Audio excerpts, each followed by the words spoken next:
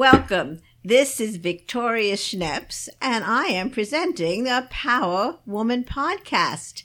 And today I am delighted that we have with us Shantae Jordan, who is the marketing director of the famous Wenger Pessary radiology provider par excellence. So we are thrilled that Shantae could be with us today. Welcome. Thank you. Thank you for having me. So Shantae, share with me a little about your growing up and whom potentially mentored you to be the great success you are today. Sure. Well, thank you so much again for having me. I grew up in Long Island, New York. What town? In Babylon. Okay. Yes. So all my life until I was about 15. And my family and I moved to North Carolina. But I would say that growing up in New York, born and raised, is what shaped me. I was able to grow up around a lot of amazing people, a lot of amazing mentors.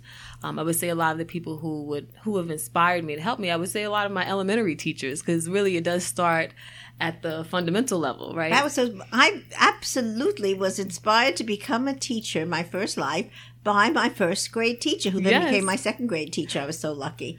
Teachers are such a great source. I'm glad to hear that. Yes, they are. And I think I had a few memorable teachers growing up. And so I think that that's a huge important part of being an adolescent, being a child, is who you're around, who your parents surround you with, and positive influences. So I think there was really just a lot of positive influences in my life at such an early age, and that really helped when it came to church leaders, guidance counselors in school, as well as, like I said, elementary school teachers that helped shape me. But most importantly, my family, being a big support system, my mom and dad, my brother, my aunts. I have a big family. So if one person isn't available, someone else is available to talk to and receive advice from.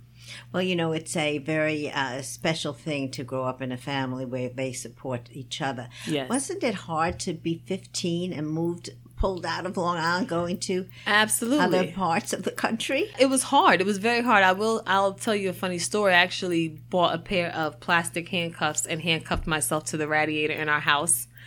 When my parents told us we were closing, and my mom said, "That's fine. We'll just call the fire department and tell them to remove the radiator." Oh my God! Oh. So it was a tough transition. I laid down the entire drive to North Carolina, so I did not see where we were going. I didn't care to know about the town. So my first day of school, which was in Wake Forest High School, getting home, I didn't get home till 8 o'clock that night because the bus driver did not know how to get me home. And I couldn't tell her. Address. And she thought intentionally that I wasn't trying to tell her, but I genuinely didn't know. So it was an ordeal, but I adjusted. What was the turning point? Because 15 is, the beginning of adolescence, and all your friends are gone. And how did you start over? I think the turning point for me was college, because when I moved to North Carolina, I was a sophomore. So I had only 2 years left in high school. By then, I didn't feel like I really needed friends. I just really was focused on how do I get out of here and what are my next moves as far as college. And my mind really was focused on getting back to New York. And so 13 years later, I'm back. Wow. Well, the journey continues in our lives. But I think, you have to be very motivated. It sounds like you were very motivated to come back to New York from the day you left New York. I was very motivated. I was trying to find every avenue that I could. So where'd you go to college? I went to St. Augustine's University, which is a private school in downtown Raleigh. It's really like in a college hub because I'm not too far from Meredith College, Peace College, NC State College, Shaw University. So I was surrounded by a circle of universities. So what brought you to New York? Well, I will say, being in North Carolina, which is a beautiful state, it wasn't for young and upcoming people. It's more so if you're looking to retire, and that's just my personal opinion. Well, so I hope no one that's listening gets offended. But, for my parents, it's great. They're retired. They've lived New York. They've loved it. They've moved on. For me, I wasn't over it yet. I was just starting. So I said, you know what? It's time to come back and really explore my opportunities here. So what brought you back? How did you make the leap? Did you get a job here? Well, you know what? I just made the leap. I did not A leap of faith, they I call took it. I really took a leap of faith because I turned down one of the biggest radio stations in New York. I won't mention them, but I was offered a position, and I said, no, I don't want to go to a company where I'll feel like another number. I want to actually go somewhere and make an impression, be impactful, and be intentional in what I'm doing. And so at that point, I told them no. And I said, but I'm still going to come. So I took all of the money out of my bank account. I had cash in my pocket, and I left. Wow, that's courageous. It was very courageous. And, you know, my parents were like, what is she doing? We're just going to support her. You know, this is crazy. But ultimately, it worked out. And so now, where did you live, and how did you make friends? I lived with an aunt of mine. Okay, so family again. Yes, I lived with family. And my her name is Aunt B, God rest her soul. Aunt B was 96 years old. My mother's name was B, so I think that's a very special name. Yes, Aunt B was very special. Mm-hmm. And so she allowed me to live there, and unfortunately she passed. Mm-hmm. And at that point I had to find somewhere else to live, but it wasn't too far because her friends said, well, we're going to find you somewhere to live because we feel like as though you're meant to be here. So they found a friend of theirs that I lived with for about a year, and now I'm here, and so I moved to Brooklyn. Okay, good old Brooklyn. That's my hometown. Yes, I'm in downtown. So tell me about your job now, helping Swanger Passeri raise its visibility. Sure. Well, I love it. First and foremost, you know, Swanger Passeri Radiology has such a strong footprint. So it wasn't a hard sell when they offered me the position to help them with marketing and public relations. And so you know, one thing about being in a field like this is you have to believe in it too. And there's no gimmick behind high quality imaging. There's no gimmick behind quality healthcare. You know, you get exactly what you see.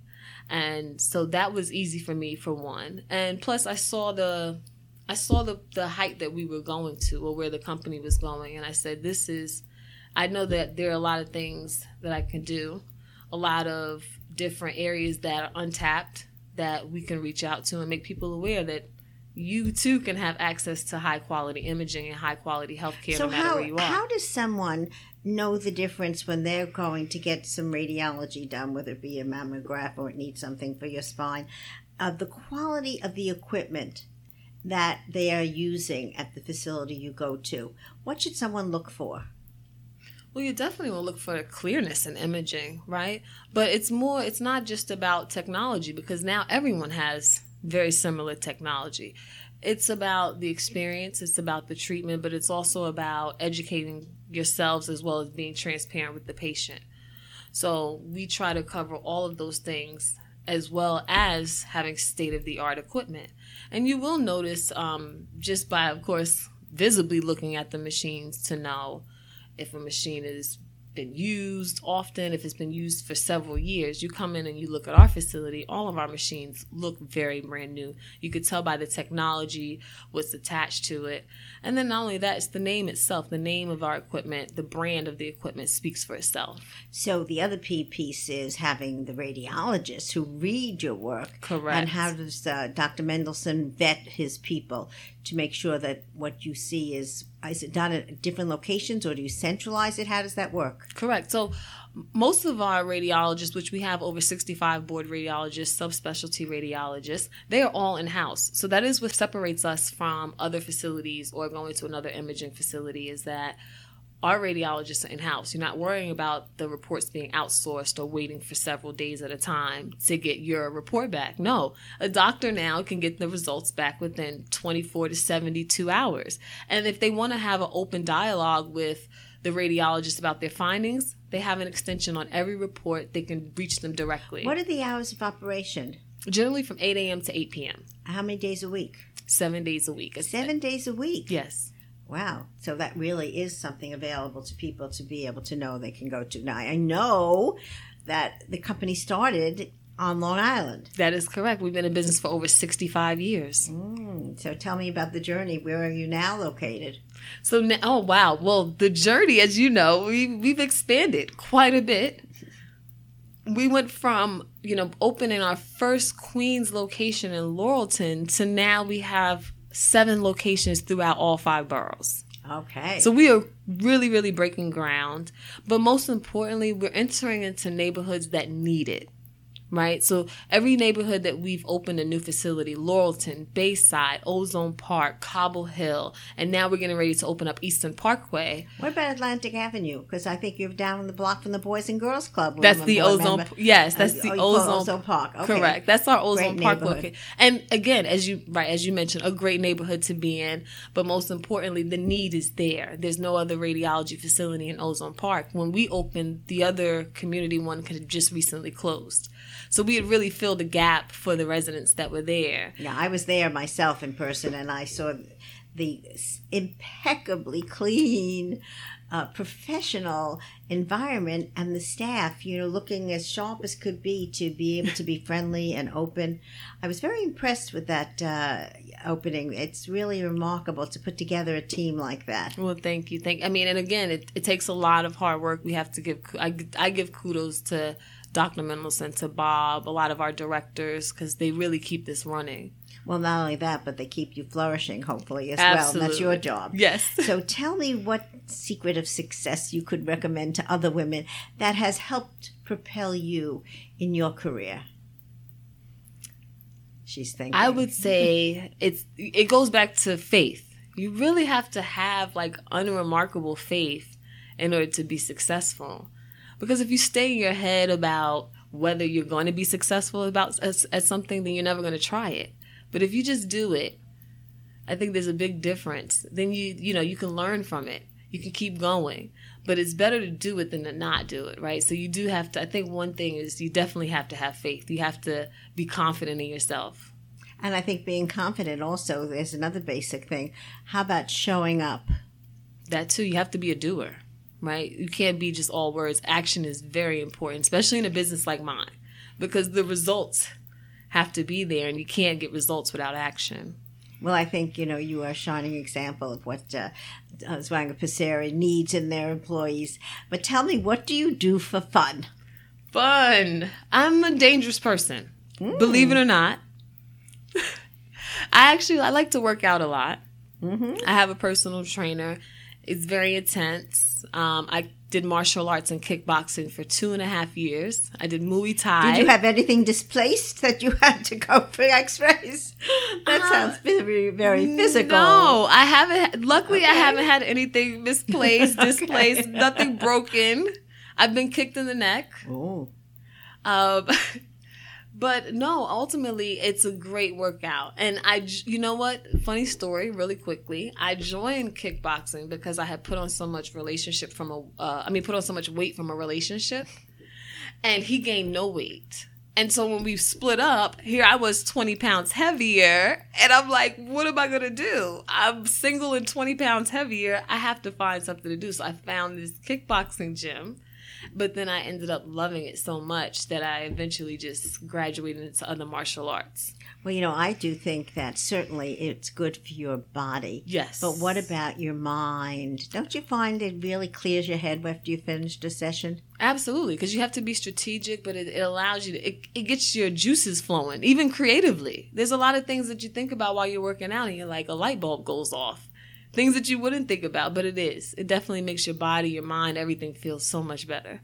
Well, we are thrilled to be able to have with us today Chantel Jordan, who is the marketing director of Swanger Passeri, a radiology group serving New York City and soon Westchester. Thank you so much for being with me, Chantel. Thank you so much for having me. I look forward to it again. Absolutely. Listen to the Power Women podcast on Schneps Broadcasting, on iTunes, and wherever podcasts are heard. Thank you. This is Victoria Schneps signing off. Bye.